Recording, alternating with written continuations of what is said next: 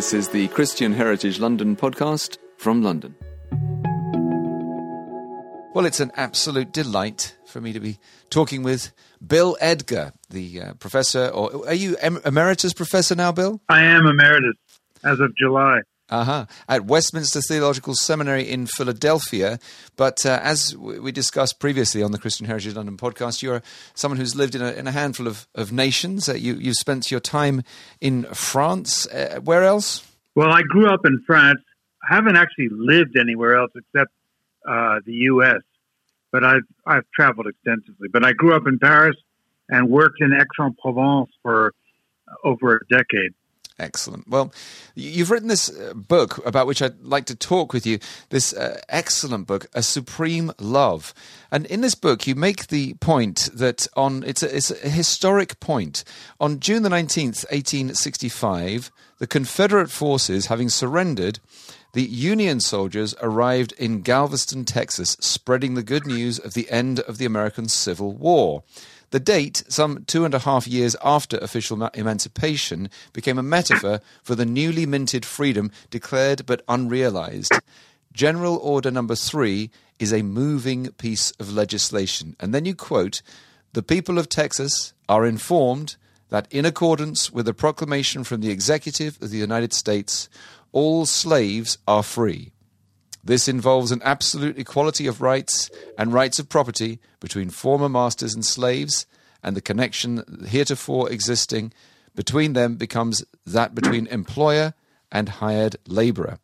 You then go on to quote the writer Ralph Ellison, who writes that, "But what a feeling can come over a man just from seeing the things he believes in and hopes for, symbolized in the concrete form of a man, in something that gives a focus to all the other things he knows to be real, something that makes unseen things manifest and allows him to come to his hopes and dreams through his outer eye and through the touch and feel of his natural hand." And you then comment, Ralph Ellison's posthumous novel, Juneteenth, which included that quote, contains many of the great poet's thoughts about life and music. Jazz was, for him, the embodiment of what it means to be human. So having discussed massive facts of history, extraordinary variables of the human condition and experience, you come down on that fascinating factor, the subject of jazz, the spontaneous, the improvisatory art form, the modern art form, which you argue has come out of a very historic moment and which speaks of freedom, speaks of incarceration, speaks of joy in pain. How is it that you came first to be interested in jazz, Bill? Oh, Ben, that's a great question. I grew up with it. I was blessed enough to be in a family that loved jazz. I don't think this is in the book, but my mother had 2 requirements for her boys because we came from a little seaside town. One is that they learn how to swim as fast as possible, and the 2 is that they could dance. And so we used to clear the furniture out, and she would show us how to do the Charleston and other dances.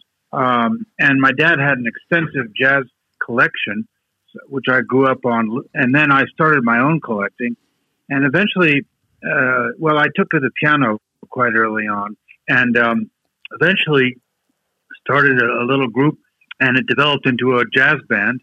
And the band has been tremendously fulfilling. We've traveled extensively, particularly in Eastern Europe and a bit in the UK. That's where I met you, I think. Yes. So jazz has been a part of my life, my spirit, my soul, my raison d'etre. And I've spent much of my adult life studying its nature and its history. There's lots more to go, but I'm getting on in years, so we'll see what happens. It is fascinating reading the book, how very much rooted in history the story of jazz is, and how unique it is as an art form. It's fascinating to me. I frequently give people tours in the British Museum, and of course, when you look at the ancient art, and then you see the Renaissance, you see, well, the Renaissance was wonderful, but it was a rebirth of something that happened before. But in jazz, we see something almost unique. I think that's right. it's not a rebirth of anything, strictly speaking, although, of course, there are elements of European music, African rhythms, and other sources like popular music, work songs, and so on. But they all came together and converged into a very unique form of music. No one quite understands how it happened. It's a bit like a miracle, but in the early 20th century, it came together and it became jazz. One of the things that you talk about in the book is the whole factor of stories. And you mentioned an anecdote of how two trumpeters go to hear the young trumpeter Roy Eldridge as he was young. And you mentioned how the younger trumpeter was very impressed with Eldridge's technique, but the older trumpeter said, yes, but he doesn't know how to tell a story yet.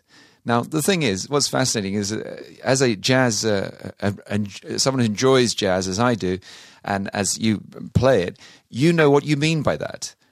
And I remember reading the liner notes of a record about the music of Schubert and being quite moved because the man started to talk about Schubert's enjoyment of contemplation of eternity. And I'm thinking, how does he also see that in Schubert, who was writing music without words for that particular record?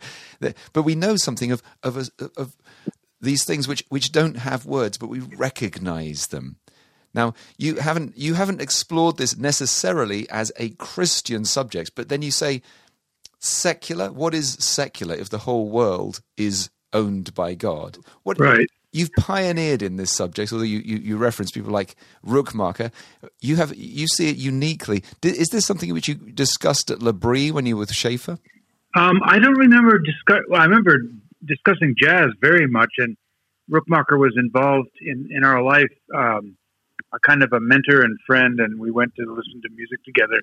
But I don't remember evoking the subject of story. I think that's come later in my experience. And it's a little bit elusive. What I mean is the ability to move, this is very simple, but from a beginning to a middle, back to home, back to the beginning, with creative tensions and rabbit trails and so on, but always united in a particular tale. And most of the music that I enjoy most does that.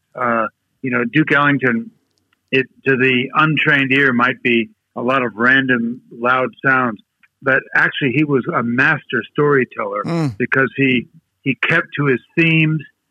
The musicians improvised, to be sure, but they did it by respecting one another and listening to one another, and as we call it in jazz, riffing off one another. So the best of the music is never far from some central story. This is fascinating because you're describing something which I'm presently reading 2 Corinthians in the morning, and we see this fascinating idea of the life in the spirit, and the Paul's making comparisons between treasure in glass, in jars of clay, and living by faith and not by sight. And in jazz, we have this art form wherein you have spontaneity, but in the context of a structure. You have freedom, but spontaneity doesn't always lead to freedom.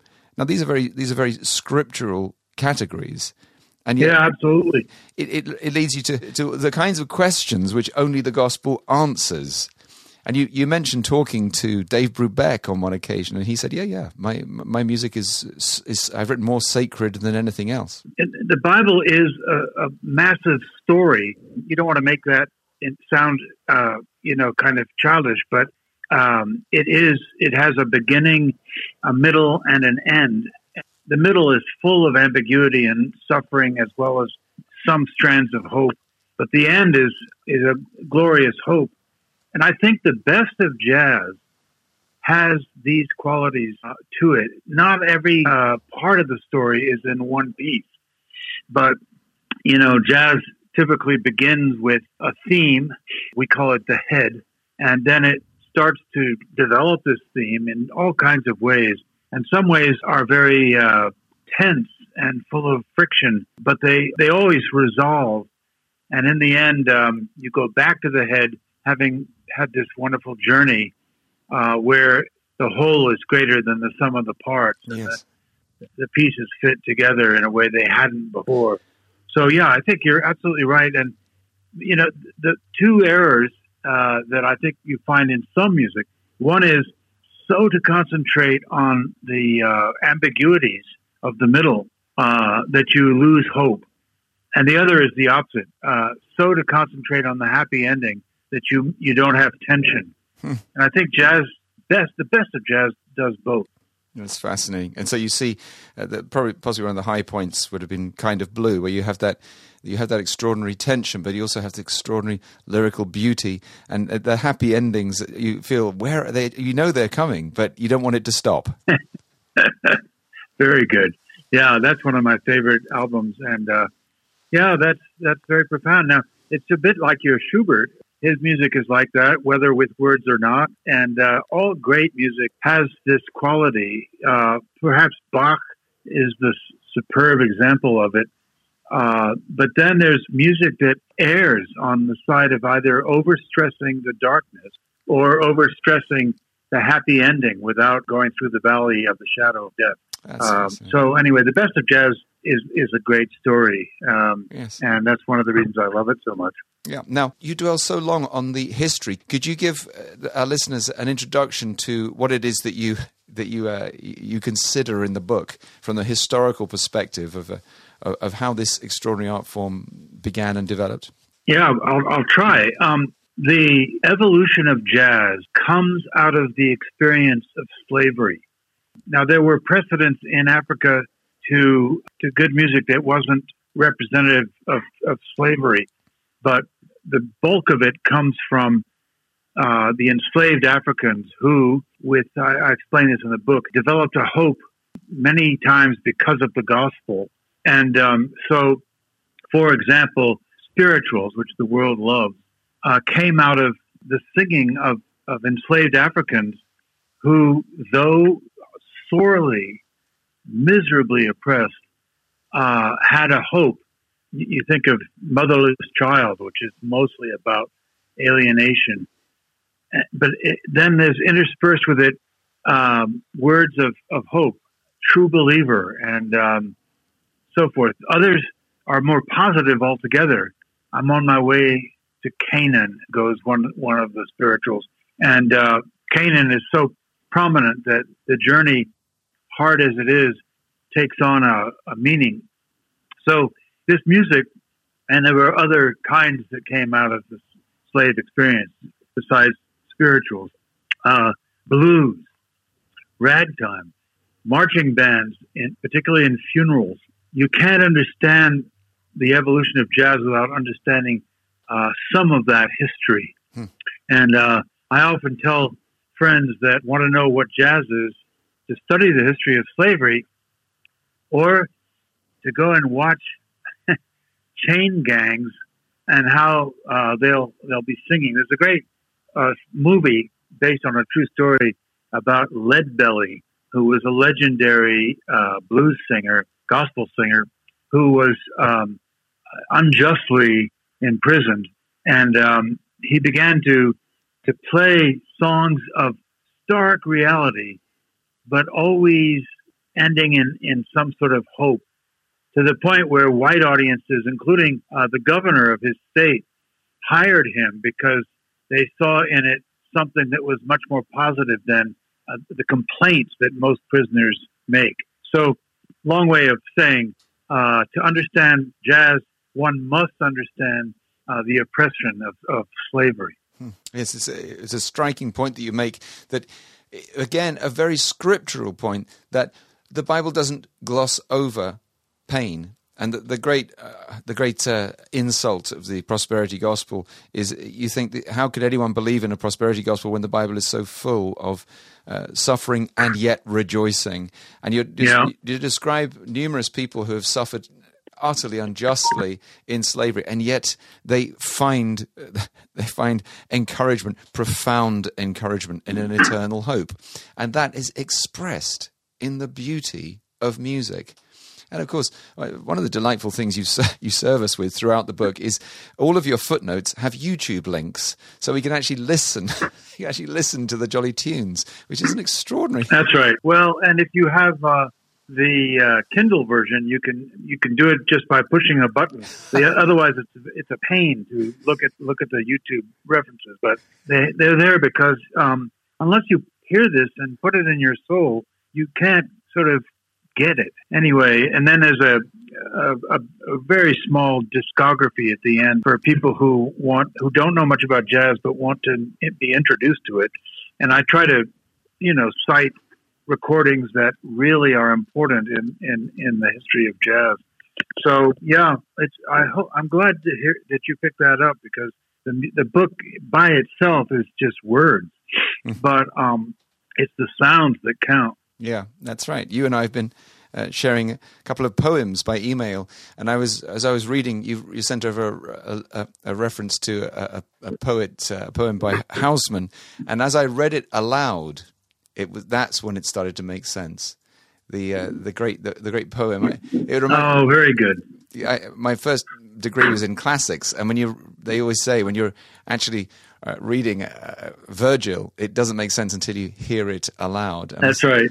In that sense, I would propose to you that something of what you've done in this book is jazz, in that you are essentially exposing us to something and saying, what do you think? Because there is something extremely personal about hearing a piece of jazz where you hear My Funny Valentine, and Miles himself said he said, I didn't get it. I didn't get My Funny Valentine until and then one day when I got it, when it meant something to me, then he played it differently. Yeah, that may be the highest compliment I've ever received, because I wanted the book to be both descriptive but evocative, and so to think that there's maybe some music in the text is high praise for me. Well, that's it. I think what you're doing throughout the text is you see, look at this, look at this, look at this. But there's also something rather fathering about that. I remember when I first discovered classical music as a 15-year-old, and thinking I didn't know where to go next. I was spending huge sums on Prokofiev, which I later learned was a mistake. I should have been listening to Mozart. I needed someone to explain. You should be listening to Bach first. Don't be spending all your money on these guys. But yes, it's very helpful, this bibliography at the back, because you're saying, here, this is a good one. You might like this. This is a good one. Have a go. See what you think. Now, there's something also, put it to you like this. I once asked Tim Keller a question. I asked him, how is it that you grew that church in New York through personal evangelism? How do you do personal evangelism in such a way that you don't come across just as a difficult salesman? And he said the importance of asking questions, the importance of listening to your friend. And in that, you're at no point do you say, right, you've got to get this. In jazz, it's so subjective, so personal in that way. Yeah, and you can't be preachy about it. You can proclaim the beauties, but without a moralistic overtone. So, that's true. That was a wonderful insight of Tim's, and got to be true of life in general, that it's an interplay between you and the environment and the audience that you've been given. And if you're not willing to listen, if you're just preaching, then you're missing much about life. Yes, this is it. I mean, even Edwards, he says, I can describe honey to you, but until you've tasted it, I can only do so much. Yeah, good for him. I didn't know that quote, but he obviously, because of his experience of revival, had to have picked up all that was around him. In fact, any good minister of a church has to know the plight, the ups and downs, the victories, but also the trials of the people. Otherwise, the sermons will just be. I've often, this is pretty naughty, but I've often thought, what if my brother, who's not particularly an evangelical, were sitting next to me in a perfectly good church? He wouldn't be critical or negative about the sermon. He would simply ask, what planet is this guy from?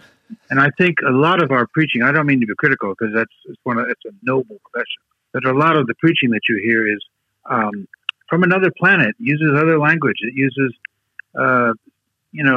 conventions that don't connect with people.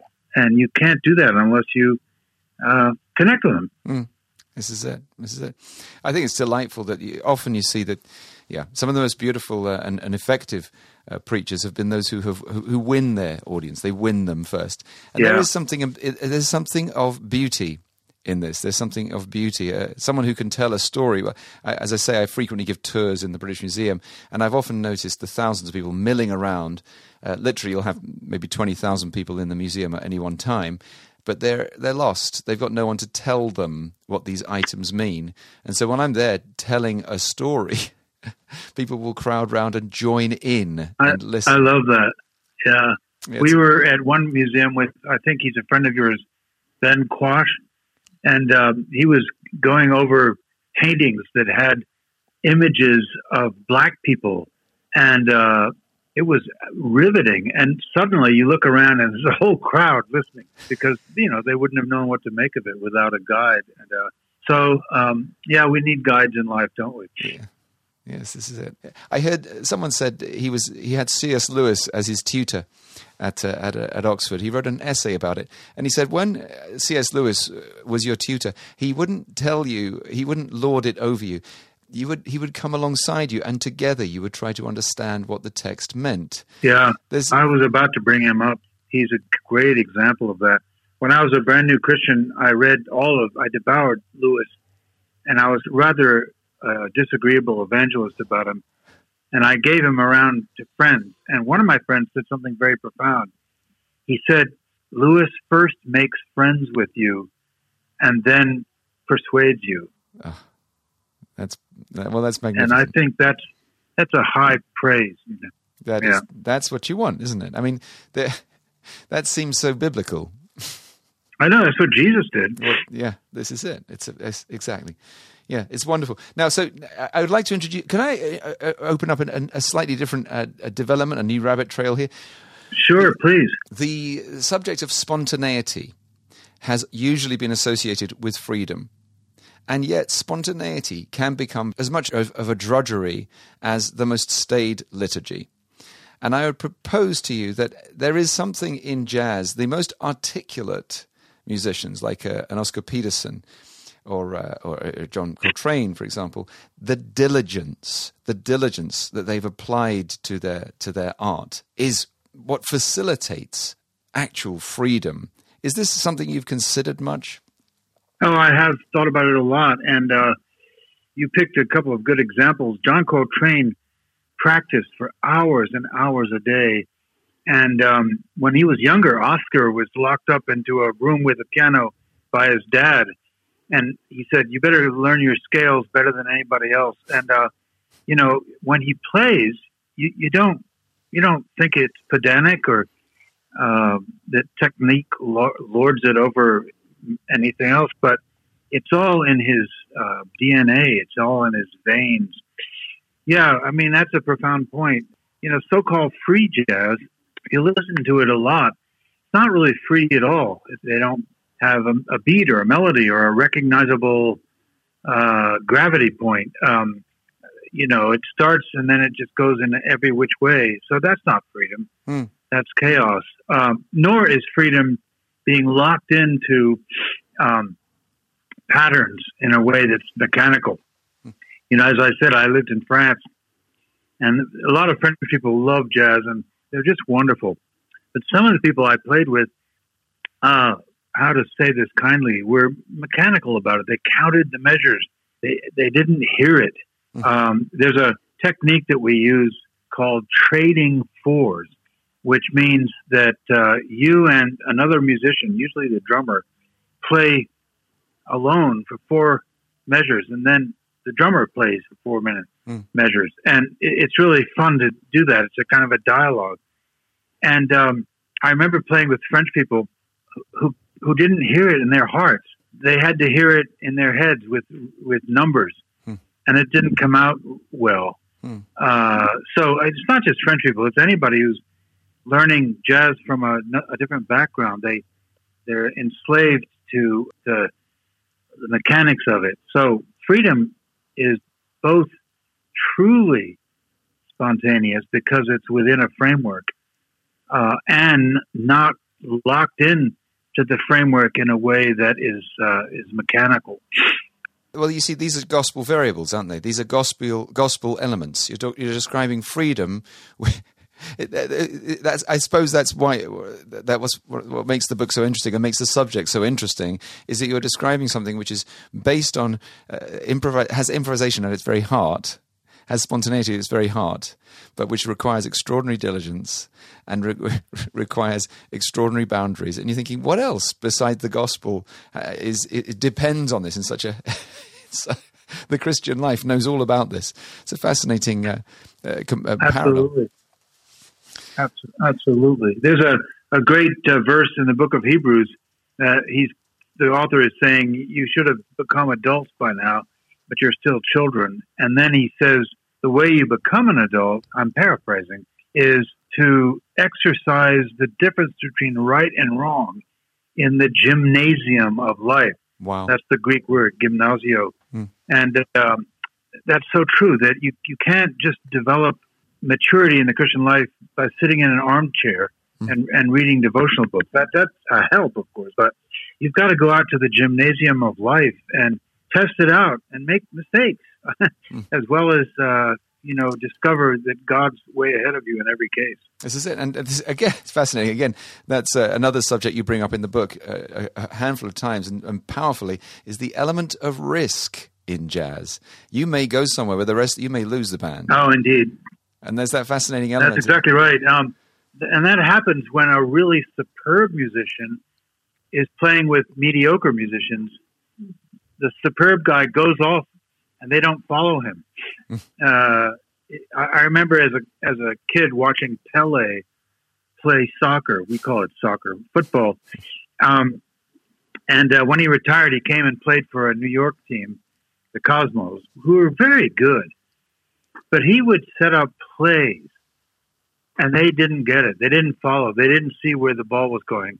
And he was very gracious about it. But, he was used to playing with a level of people that could support him. Well, that's the same in not only jazz, but all of life. Yes, that's right. We see that again in the great heroes of church history. We see that again and again. These guys who, I believe I must go, I must run. And you see, it's interesting. You tend to find forerunners like a Whitefield, but he'll have others around him.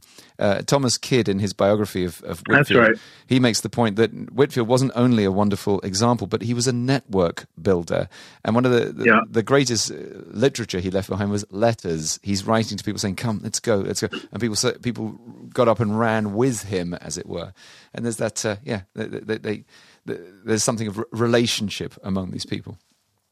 I don't think there's any great leader, be it a musician or a politician or a preacher, that is not somehow grounded in a network. You think of, you would know this better than I, but think of Wilberforce. Now, you think of him as somebody who was so creative, so courageous, fighting Parliament against slavery, and he did all that. But he had the Clapham group that was there to support him, pray for him, make suggestions. He had his friend John Newton tell him, try this and try that. So that's true of jazz and any other form of life. Right. You need a network of people, which is also a biblical idea. Jesus gave us the church. He didn't just say, "Okay, you're on your own. Roll up your sleeves." That's right. That's right. Yeah, it is. Isn't it interesting? You always see what comes from the gospel. You often see it's like the whole picture of the seeds going, which reproduce more seeds, which reproduce more. I was fascinated to learn recently that there was a fellow called George Williams who used to live in London next to St Paul's Cathedral. I learned recently that while he moved to London, he found there were lots of nice young men around him, but they were prey to all kinds of temptations and trouble. Oh, yeah. And so this young man, George Williams, said, "I'm going to set up an organization. I'm going to call it the Young Men's Christian Association." Now, from the YMCA, you get the Red Cross, you get basketball, you get extraordinary blessings. And you see, Christianity has brought blessing, which has brought blessing. which has brought blessing. And there's something about life in it. Now, what's interesting here is there's this little bit of a parallel. You're talking about, so for example, when Louis Armstrong sets up the All-Stars, he has guys who all could be band leaders. And when Miles Davis led bands where each of them would go on to become legends, and then he starts a new band, and each of those guys goes on to become a legend. It's fascinating, isn't it? It's totally fascinating. And so true to life. Then the downside is that when that wonderful traditionalism is gone, you have only the vestiges of good music or good things without that life force, without the iron pill that is provided by people who are conscious of starting institutions and helping people to move on with life. And that's sadly happened to the Y in some ways. The C part is gone. Oh yeah, certainly, that's right. But that was another thing. At least in America. Yes. It's very interesting how so many of these Christian organizations begin. The Christian sets them up, and then it gets handed off to the world. And the Christians carry on with preaching the gospel, but then the world carries on with the hospitals, the universities, the schools, the welfare state, and so many things which were begun by Christians. It's a very interesting point. But also, you make the point in the book, and I think there's also a parallel here. You make the point in the book that there's been a time when what was begun as a new art form was then considered to be safe. And was considered to be part of the establishment. And so Miles Davis himself turns from the beauty of what he had begun into this much more experimental thing, and no one seems to continue in it. It seems to be, rather than being a new art form, it's considered to be safe. Very good point. I went to a university which started as a place to train ministers, and because of that, they developed this liberal arts tradition that was equal to none. Today, the university does liberal arts, but they don't know why. And they're certainly not training ministers. Yeah. So it's kind of, by common grace, it's doing some good things, but a lot of it is just surface. So you need to have that living tradition. I was privileged to be a part of a jazz festival for years and years in Easton, Maryland, which is on the shore. And the leader of it is a fellow named Monty Alexander, who I mentioned in the book. Yes. And his gift is to bring younger, lesser-known musicians, put them on the stage, and let them learn from each other, and particularly learn from him, of course. If you'd asked me 20 years ago, I would have said, jazz doesn't have much of a future. After being in this festival, I would say, jazz has a wonderful future because these young people are picking up the sense of it and they're moving ahead to the next stage.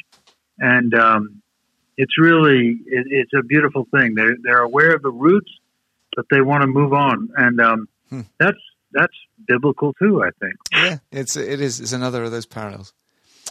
Oh, this is outstanding. It's fascinating to talk with you, Bill. But the book itself is such a feast. It's a great diversion for people who have been already interested in jazz. But it also would be a brilliant introduction to anyone who's interested in jazz.